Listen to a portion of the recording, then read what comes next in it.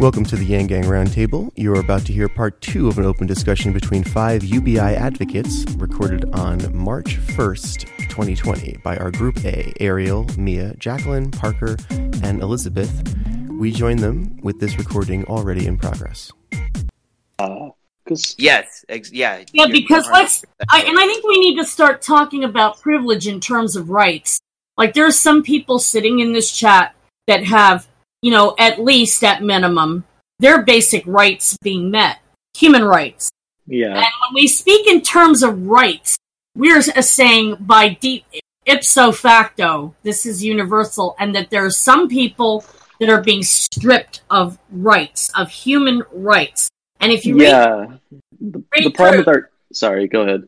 If you read through UN Declaration, okay?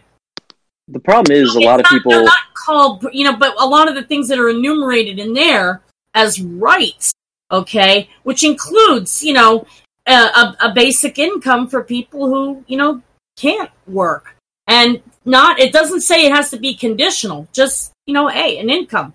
So, yeah. Take that to mean, according to, articles 24 through 28, to mean that UBI would not be excluded. And it would actually be better than a safety net, because the other thing with conditional programs is that your income is capped. So that serves as a ceiling, whereas UBI is the floor. And I think they need to both exist. Yes. Welfare and UBI both need to exist. And the problem with our current system is that it's all about competition. You have to win in order to get by. And so many people are pretty much just born to lose in this system, because they just don't have that power, unfortunately. You pretty much have to compete for power, and that's not how it should work at all. No, and it's not a meritocracy either. Because if it was, then I would like one answer, and Ariel knows what I'm talking about because he interviewed me before. I would like one answer, and that is, why didn't it work for me? When I did all these so-called right things, and to end up, as in my older middle-aged years with medically disabling problems, facing homelessness, and a real lack of help. Why didn't all the right things work out? When my husband, when trying to be adaptive, when he was disabled from his job at the foundry, medically disabled from back injury, then the foundry closed and the operations for that were offshored. Okay. He started a salvage business, Ford truck and car parts. After I gave up hope on being able to get a chance for a job for, anybody wants to go back and listen to that interview that Ariel did with me, because I don't want to get into the whole thing all over again. But after not getting chances for jobs with my degree in math, yes, a STEM degree, I worked with my husband, so we were selling Ford big block engines far away as Australia and New Zealand and shipping by deal. And that's what we were doing to try to supplement what he was getting for Social Security, a retirement, because I couldn't get an income. I got property and casualty insurance licenses, but then the insurance companies started back charging the agents our commission pay, which, we weren't paid salary, we were paid commission only. When people would let their auto insurance lapse, we would get back charged our pay. They would back charge us our commission. They would claw back our paychecks. And it got to the point where it was costing me money that we didn't have to maintain my licenses to work as a property and casualty agent. And, I just said, well, nuts to this. And I got scars on my arms from pulling, salvage car parts and scrap metal, doing the salvage thing with my husband. And then he got downed by, two heart attacks, and everything went south after that. We had to liquidate everything. We couldn't afford to repair the garage we had on our property. The city ordered us to have it demolished, and I couldn't come up with $12,000 to do it. So I basically had to have a GoFundMe, and then I got abused all over the internet saying, she's just a con artist. She's not trying hard enough to get a job, that she needs to have a GoFundMe to, that people don't really believe that poor people have had their homes condemned out from underneath them by, the locality where they live over things like not being able to afford a roof repair or something. Exactly. And you wonder, like, what will it take? What will it take? So I thought maybe if you say it every single week and we, publicize it through, a bunch of different platforms, maybe that's what it takes. I don't know, right? Like 10 times a week? Mm-hmm. Well, yeah, like 10 times a week. We're all I put it on my Twitter handle that I'm a Yang Gang roundtable speaker. Yeah, thank you so much. And put it on there, and everybody who follows me can see that, as well as a nice little blue hat.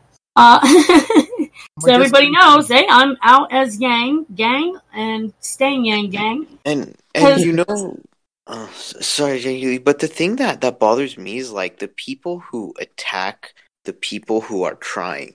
And these people really need, like, they hide under a veil of anonymity, but we really need to, like, drag these people out into the light. I had a medical GoFundMe.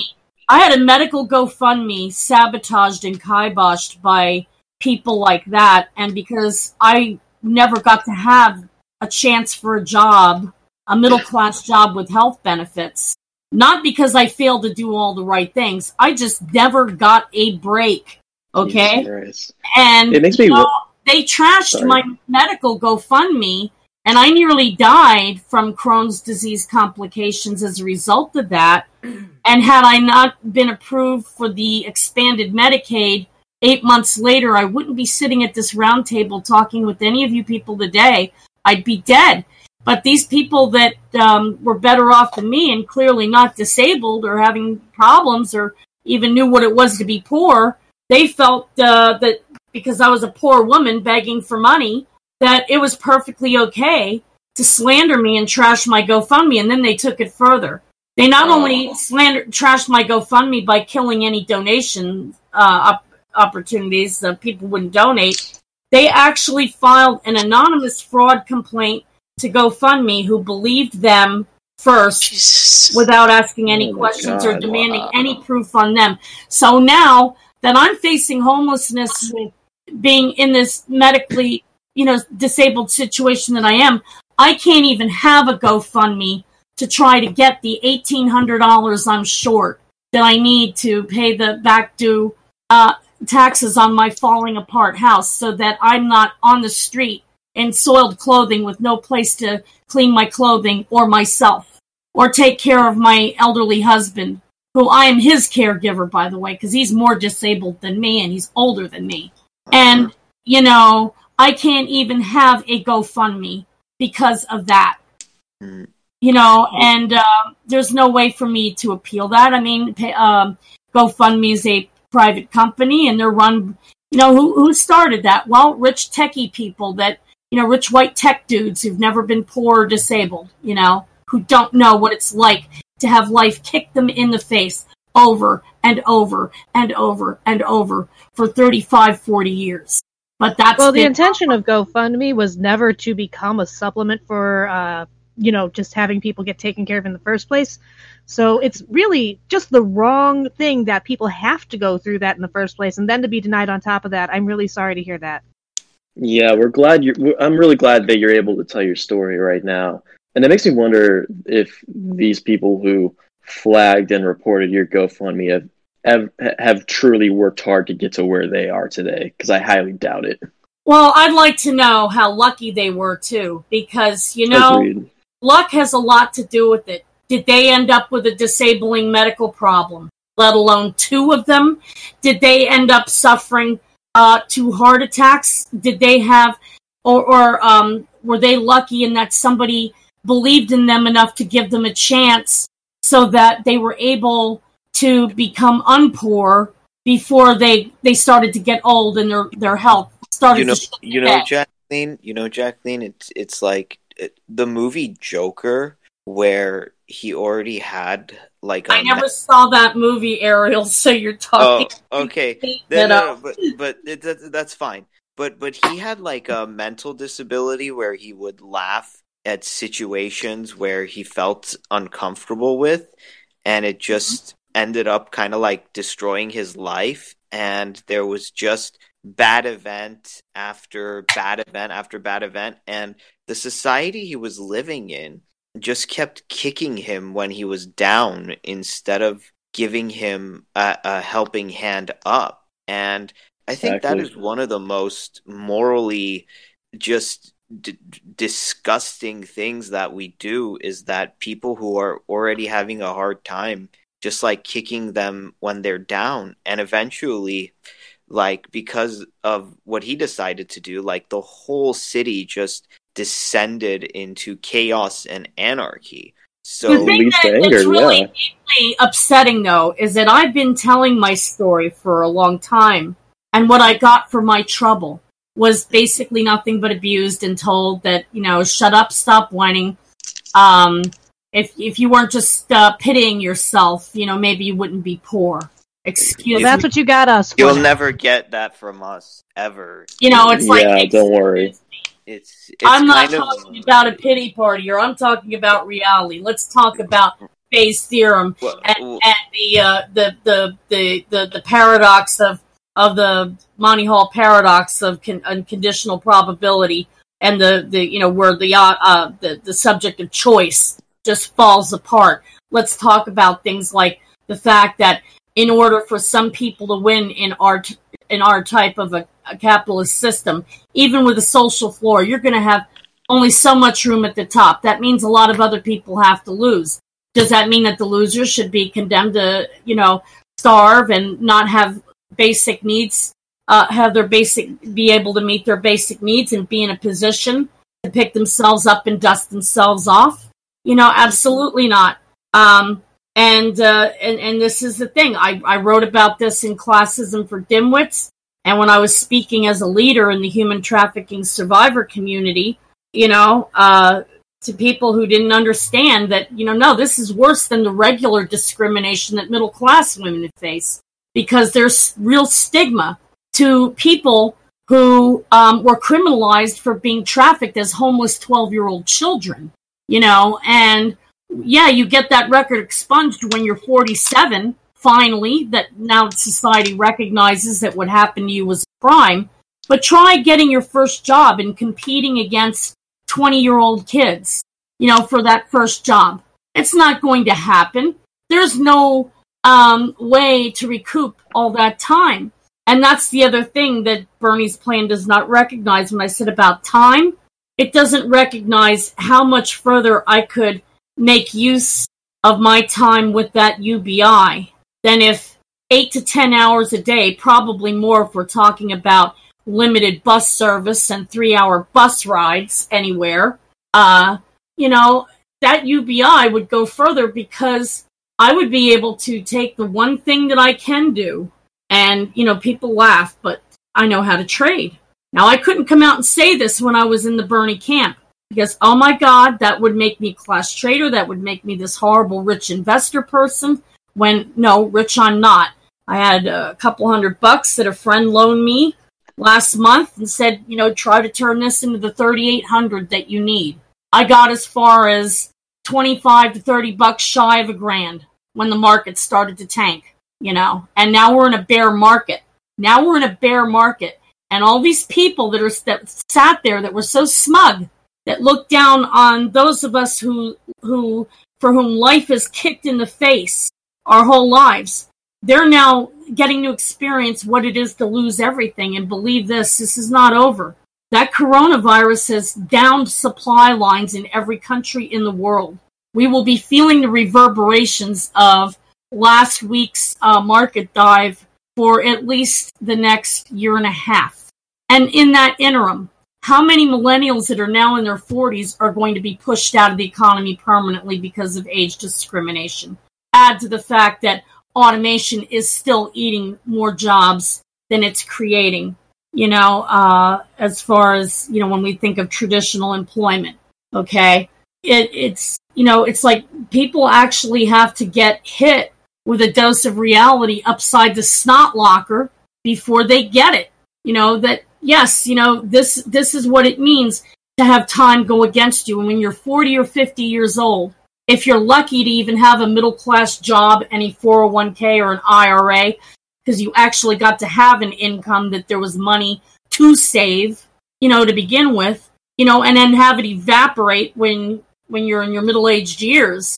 It's not like you can recoup that very easily without a UBI, because there's too much going against you in a shrinking jobs pie to ever be able to recoup.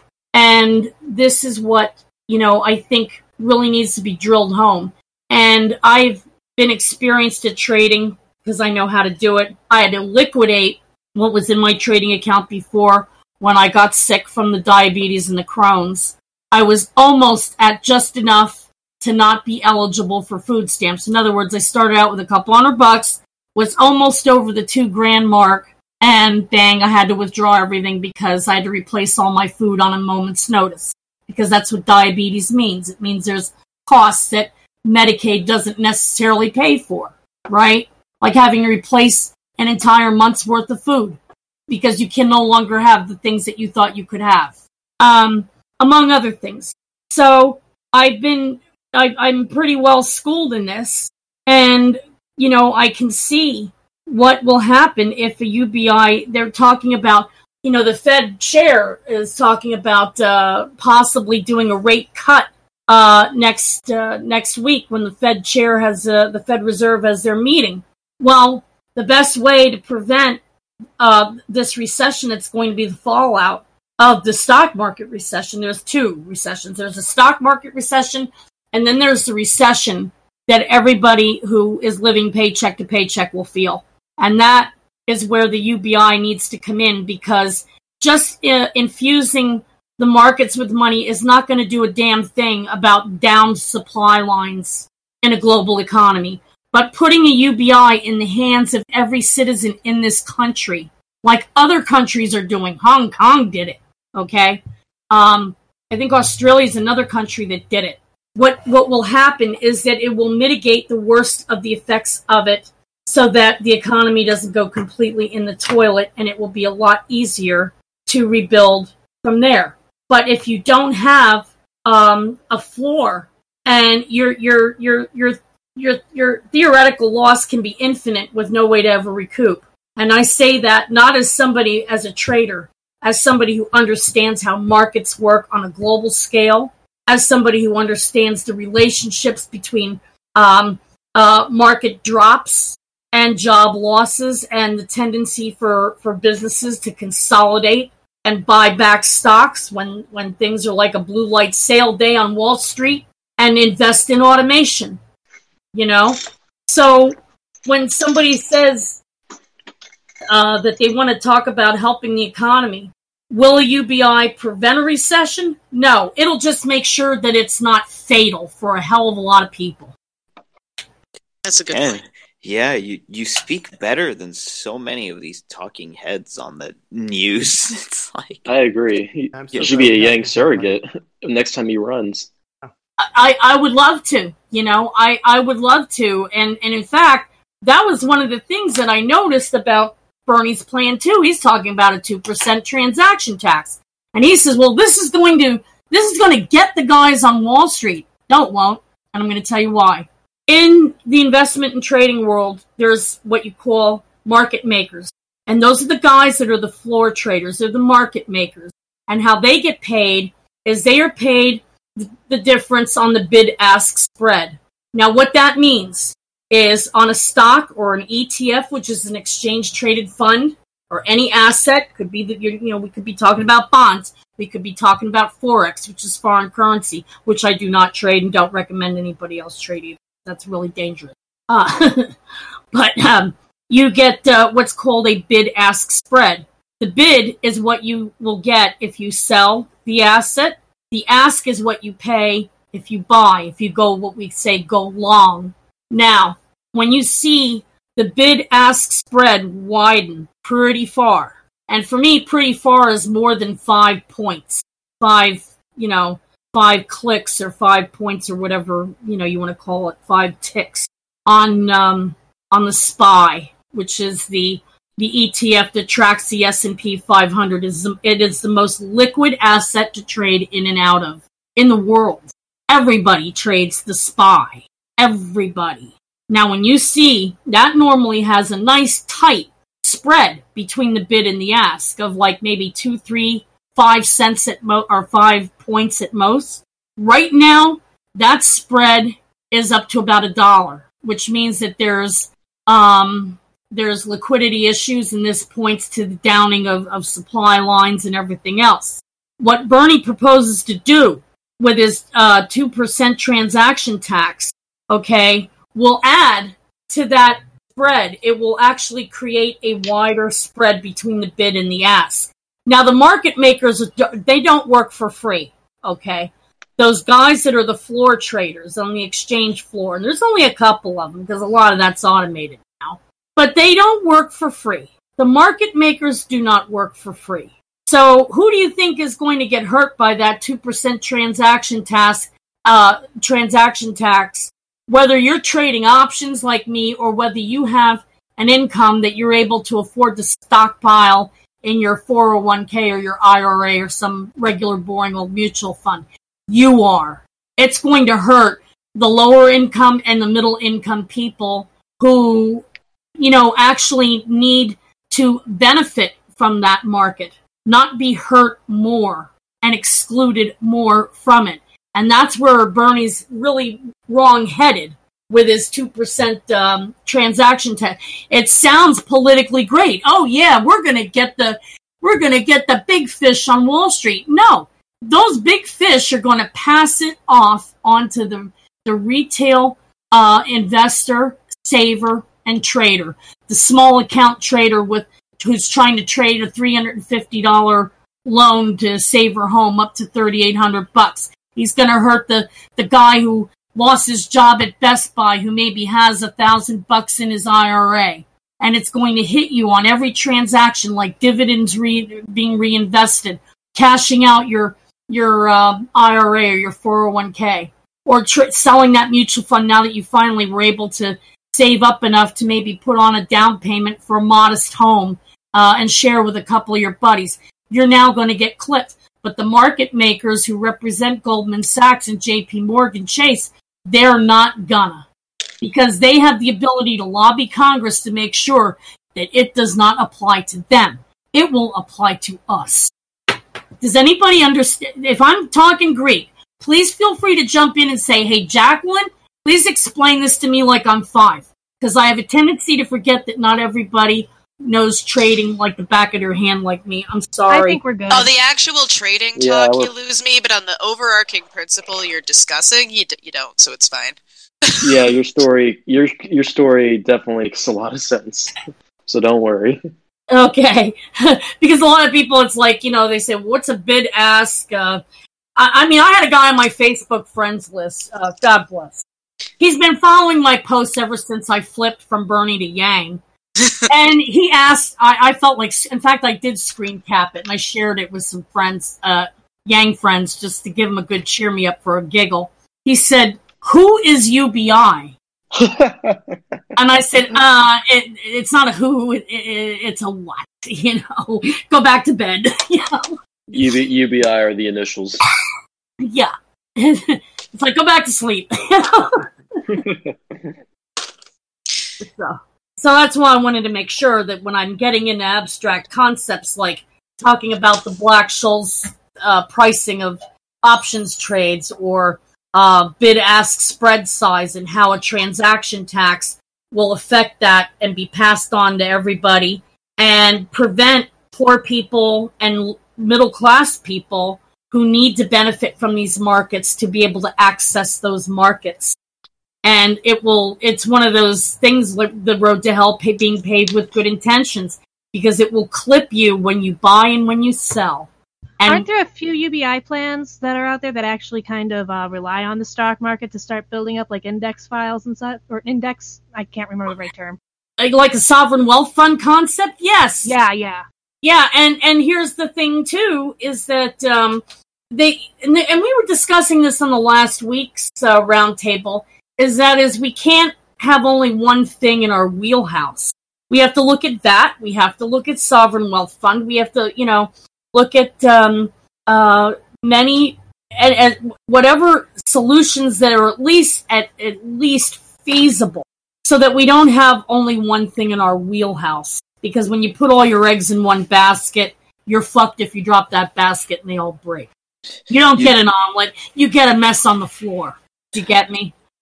That's so amazing. Like we're told, like when we're younger, like, oh, if you're a very, very high IQ person and you're well studied, like you don't end up poor and struggling and stuff like that. And it's like you're talking like an MA, and yet these are the realities. Some of the smartest people I know absolutely haven't even finished high school. I finished college while homeless. When I was a non-traditional age student, graduating at the age of 34 in 2001. Just in time to have the economy tank because of the World Trade Center attacks.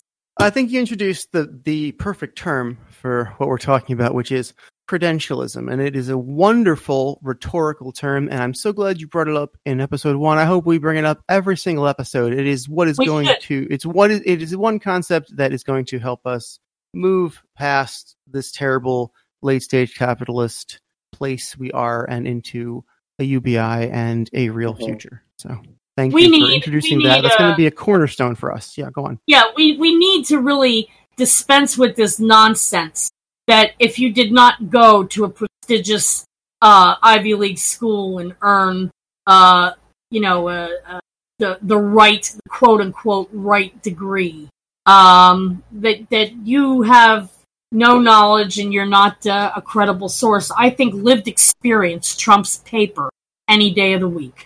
And I've lived being homeless, and I've lived making money and starting to pull myself up out of poverty because somebody had to give me money to do it. Zero doesn't compound upwards. Some kind soul twice had to give me a couple $100 seed capital, And so I've experienced both, and I had to be a student of all these things and have a full understanding. It's like when Ariel was feeling bad because he really enjoyed his job that he was let go from. And it's like, no, honey, it's not your fault. You were probably the best, one of the best people they had. But if the majority of people that have money already bought all the things they're going to buy for the year, there is not a damn thing you can do because people can't afford to buy the games and the gadgets on nothing but karma points. I mean, sure, I'd love to have the Elder Scrolls Oblivion 4 redone with all the fucking mods and the plot. Oh man, that's my favorite game. I just outed myself as an older lady who play games. Okay, you gave your age in the first episode, so it's no secret you're 52. It's okay. I'll be 53. Yeah, don't worry. In May. I'll be 53 in May. Be proud of it. I'm so glad we have you with your long story and your extensive wisdom. Thank you. Yeah. Don't worry about being 52. It's fine. Yeah, you have a voice that we totally need in this podcast that people need to hear. You're a Gen Xer. That's fine. That's fine. Yeah. I mean, what can I say? I grew up when grunge was the thing, and the boom was to kill grunge. I listen to grunge now, so grunge when I was 10 years old was like an awakening for me. It was amazing. So anyway, I should not, as our host, derail us. Anyway, sorry. Go on. Let's talk about what we were talking about. Okay, well, we were talking about how people need to get their heads screwed on straight and demand, this UBI, because when they say, well, the jobs guarantee, they're not looking at all the hidden costs and taxes. And if they really wanted to help the poor, here's something that most people don't know either, but I sure as hell wrote about this in Classes of Dimwits, that book that I self-published 12 years ago, that every one of those burners should have bought a copy of before they started talking about how much they wanted to quote unquote help the poor without helping the poor. Number of things that people don't realize is that in addition to not having income is the problem that the poor are charged more for the same basic goods and services as those who are more advantaged or more fortunate.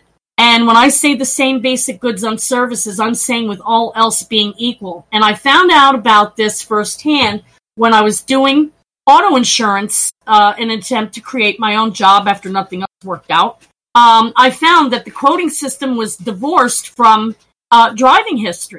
That you could be, let's say you're a 23-year-old guy and you have a Ferrari and you had a DUI and you trashed your Ferrari, you will still pay a lower auto insurance rate than somebody who's dirt poor, who's the same age, who maybe didn't have a Ferrari because they couldn't afford one. They had maybe, I don't know, a Ford Escort or a Hyundai. But they never had a DUI or an accident. And if they are the same age and everything else, they will pay more simply because of their credit score being lower, because being poor means not being able to pay your bills, which means your credit's in the toilet. And I looked into this and I found out that I was also being overcharged 30 to 50% more on my electric and gas. And this is true for all poor people. And what happened was the utility companies that were deregulated in the late 90s and early 2000s allowed for this to happen. So that your regular, like your electric company, your gas company, they charge the poor 30 to 50% more. And it's based on the credit score, and they go based on zip code. If you live in a poor neighborhood and you are, obviously poor, you have to fill out that application to open that utility account. The amount of security deposit you have to pay to get that utility turned on depends on your income and your credit score. So if you're in a poor area and they can tell by your zip code and they look at your FICO score and it's really low because you never got to, have a good job, you will pay 30 to 50% more for electric and gas in your crappy small apartment or, small rundown house than the people who are more fortunate that live in a 3,000 square foot McMansion that have a fucking backyard pool with a fucking pool heater. That's not a joke. And I'm not making this up. Now, why does it work this way? Why is that the way it works? Because people who were better off voted for the politicians that would give them goodies by sticking it to the poor. Because the excuse I've heard usually is that since you're poor, they can't depend on you to be able to make your payments, so you need a larger down payment. I've been in this position as well occasionally. And your monthly rates are higher, too. So, it's like no matter what you do, they make it impossible for you to get anywhere.